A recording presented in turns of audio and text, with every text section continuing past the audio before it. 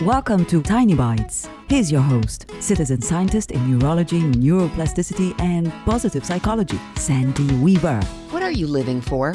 What lights you up and makes you want to do it more and more? What do you love so much you'd do it for free if you had no bills to pay?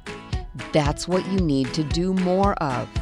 For me, it's doing things with my dogs and with people who love dog sports. I love dog sports and the people who play them so much that my Wednesdays are loaded up with dog training classes that I'm either taking or teaching. Whatever it is for you, honor your need to have it in your life.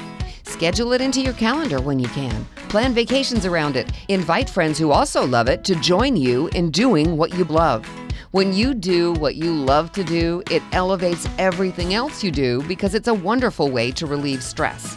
So find that thing that you're living for and do it as much as you possibly can. Subscribe to the podcast and share it with your friends. And there's lots more at centerforworkplacehappiness.com. Here's to your well-being, one tiny bite at a time.